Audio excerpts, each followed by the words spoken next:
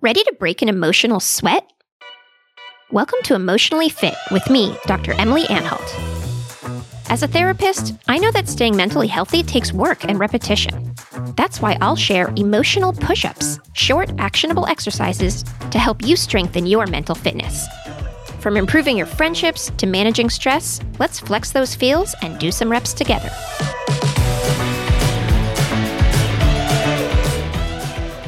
Hey there, Fit fans. I am so excited to be here today with Alex Lieberman, co-founder and executive chairman of Morning Brew. Alex, thank you so much for being here today. Thanks for having me. Pumped to be here. So, Alex, the idea of self-love is kind of having a moment right now. Can you share a Twitter version of what self-love means to you these days? Like a quick summary. I got it.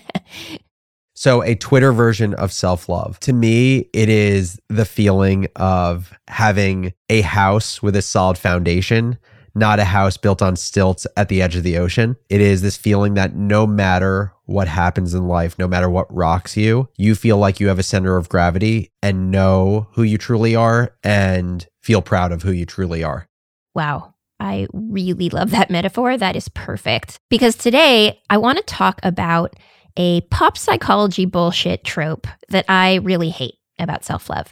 And that is this very commonly shared idea that no one is going to love you until you learn to love yourself. I just hate this advice because what I know from the work that I do is that the way we learn to love ourselves is through the love we receive from others, ideally starting with our caregivers when we're young. There's a quote I love that speaks to this actually by Bruce D. Perry, who wrote a book called The Boy Who Was Raised by a Dog. And the quote goes like this. He says, "For years, mental health professionals taught people that they could be psychologically healthy without social support, that unless you love yourself, no one will love you. The truth is, you cannot love yourself unless you have been loved and are loved. The capacity to love cannot be built in isolation." So I love this quote because our society really pushes this idea that we should be able to pull ourselves up by our bootstraps and manifest things for ourselves, even if we were never taught how to do those things. But that's not really how love works. I think if we're lucky enough to be able to, we should surround ourselves with people who love us while we learn to love ourselves. And yes, of course, we have to do the work on ourselves if we want things to improve around us. I'm the first person to say that we need to take responsibility for our well-being and do the work if we want our life to look different. But finding people who love us the way we already are is really important when we want to change the relationship we have with our own self. So Alex, I'm curious, what do you think about this idea? Yeah, I mean, what you're basically saying is that kind of conventional wisdom, or at least what's in kind of pop psychology today, is the idea that to be loved, you must love yourself. And so it's kind of, you must accomplish one in order to be worthy of the other. Yes. And I think basically what you're saying is someone loving you is actually kind of a means to an end, the end being loving yourself. And it's kind of part of this potpourri that is necessary to love yourself. And I completely agree. It's one of the things that I think I feel so thankful for in having an amazing partner and fiance who loves me so much and loves me unconditionally is, as I would say, I'm continuing to work on loving myself. I actually think in a lot of ways, like through osmosis, through seeing how much she loves me, it accelerates me in that journey. And it would actually be way harder if I didn't see what that looked like on a daily basis. Yes, that's so well said. And one kind of begets the other. Of course, yes, as we learn to love ourselves more, we are going to allow love from others into our life in a different way. But the idea is we should not deny ourselves proximity to love while we're doing this journey on our own, because we need both. Yeah. And I think another thing, kind of like the other side of the coin of this is, do you need to fully love yourself in order to fully love someone else? I think, of course, right? Even talking about me as the example, I think there's an opportunity for me to grow to fully love myself because I don't think I'm fully there. Of course, I have the ability to love my fiance deeply, but I do think there's an opportunity to love even more when I end up loving myself. And I don't know if that's like a hot take or not, but that's my personal feeling. No, that makes sense. I think really it's all part of a soup. Yep. And we should start wherever we can. If it feels accessible to work on your self-love, great. If it feels more accessible to work on just allowing the love that others have for you, wonderful. The idea is wherever we are, we're doing okay. And we have to give ourselves a little bit of credit while we're on that journey. Totally. And today's push-up is all about practicing the art of coming at this from both sides, allowing love and creating it for ourselves.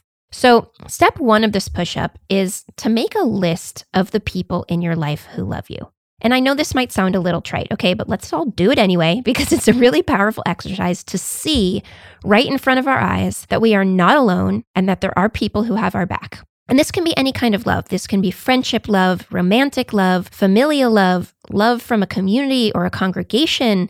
It can be the love we feel from our ancestors or from nature or any higher being that you believe in. There are no wrong answers here. So for those listening in, press pause and go ahead and make your list, or keep listening to hear who is on Alex's. So Alex, whenever you're ready, I would love to hear about the list that you've made. Okay. So I wrote down my list, and if I'm counting it, I have 1, 2, 3, 4, 5, 6, 7, 8, 9, 10. I probably have 12 people total. It's also, by the way, when I think about my close guy friends, even the question I'm asking my head of which of my close guy friends love me, it's such an interesting question, right? Because the way I think we've been cultured, none of my close guy friends have actually ever said to me, I love you. So did they get put on the list? Yes. I put a few of them on the list. Okay, I love that. Yeah. So, I put like my friend Justin, who's been one of my closest friends since we went to the University of Michigan together. We lived together for 4 years after Michigan, and we're extremely close. And he's someone I'd put on the list as someone who loves me. But it's interesting to also see that I probably only have 3 friends there. And the remainder of the people, 8 or 9 people, it's all family.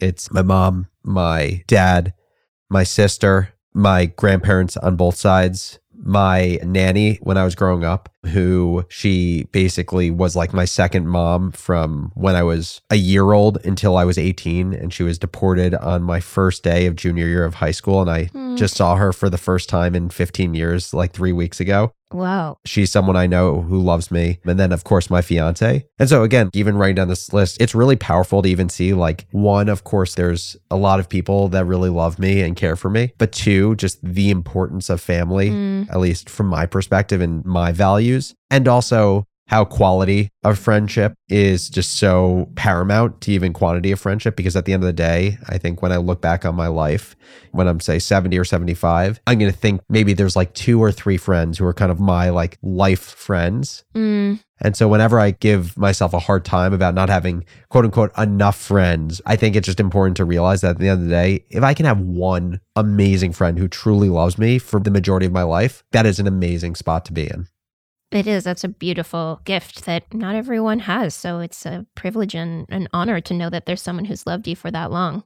So step 2 of this push-up then is to reach out to at least one of these people, though more is always encouraged and welcome. You can text or call or email or DM or carrier pigeon, whatever you want to do. Yep. And you're essentially going to ask them to help you feel a dose of the love that they have for you. So here's a template you can use if you want. You might say something like, "Hi friend, I am working on my emotional fitness, and my workout for the day is to let myself feel the love that others have for me. I'm so grateful to have you in my life, and if you're up for it, it would mean a lot to me if you would share a few sentences about how and why you love me." So listeners, feel free to press pause and send out those messages. And if you're thinking, oh, this is a little weird or lame or awkward, I want to invite you to consider that the part of you saying that it's lame or awkward is the part of you that is scared of being vulnerable and of allowing yourself to feel that love. So push through it and send those messages, okay? Or keep listening to hear from Alex. So Alex, who did you decide to send your message to? So I decided to send a text to my fiance, Carly. And did you get a response? I did get a response, and it made me feel really happy and valued. And to your point, like it may feel cheesy, but feeling the love, it feels really good. And it just puts things into perspective. And so Carly said a few things to me. She said, "I love how playful you are. I love how good of a dog dad you are and how good of a parent you're going to be. And I love how you keep me level-headed when at times I can become a little bit of a volcano." Oh, that's beautiful. How did it feel to see that? It's awesome. It's awesome because I think at the end of the day, it makes me feel connected. It makes me feel like helpful and useful to someone I really care about. And I think it makes a lot of things in life that I do care about feel like noise relative to this. Well, that's a perfect lead in to the final step of this push-up, which is that when you get responses back from your messages, You sit and really let yourself feel it. You imagine this person saying these things to you and meaning them, and you fold them into your idea about yourself. Find a place in your body and mind where this love can take up space and borrow it when you're having trouble being kind to yourself, when you're having trouble with that self-love. And remember that on your journey to loving yourself, there are people who got there a long time ago and who can help you get there too. So Alex, as you sit with that, what comes up for you? There's, I think, a few things. One is I feel it in my chest. It's hard to describe what a full heart feels like, but almost like a good pressure, not a constricting pressure on my chest. And it also makes me realize how valuable of an exercise this is. It's actually something I've been speaking a lot about with my therapist. Kind of my coping mechanisms to not feel my feelings in life is to either think or do, to get my mind racing and intellectualize, or it's to do things that busy me. But I know my emotions are down there because some of my most vivid experiences in life, the reason I remember them is because of emotions I felt during those experiences. And so I think it's such a both approachable and necessary exercise that I just did here, but to do even more of just sitting with the feeling, because I also think it's like a trained muscle in a lot of ways, where if I can do this now and feeling the feeling of being loved by my fiance, but do it more, I think it really is kind of a muscle that through practice can be built up. Yeah, I absolutely agree with you. And it translates to other muscles like the ones that we use to give ourselves the support that we need. So thank you for flexing your feels and breaking an emotional sweat. For those who want more of Alex, lucky for you, we will be releasing our Taboo Tuesday episode with him next week, where we will be talking about the complicated side of coming into a large sum of money and all of the feelings that can bring up, the ways in which we can sometimes question our motivation, our purpose, all of that. Alex will talk more about his emotional life as well. So we will see you all there. Alex, thank you so much for being here. Thanks so much. Thanks for listening to Emotionally Fit, hosted by me, Dr. Emily Anhalt. New push-ups drop every Monday and Thursday. Did you do today's push-up alongside me and my guest? Tweet your experience with the hashtag EmotionallyFit and follow me at Dr. Emily Anhalt. Please rate, review, follow, and share the show wherever you listen to podcasts. This podcast is produced by COA, your gym for mental health, where you can take live therapist-led classes online. From group sessions to therapist matchmaking, COA will help you build your emotional fitness routine. Head to joincoa.com, that's joincoa.com, to learn more and follow us on Twitter and Instagram at joincoa. From Studio Pod Media in San Francisco, our producer is Katie Soonku Wood. Music is by Milano. Special thanks to the entire COA crew.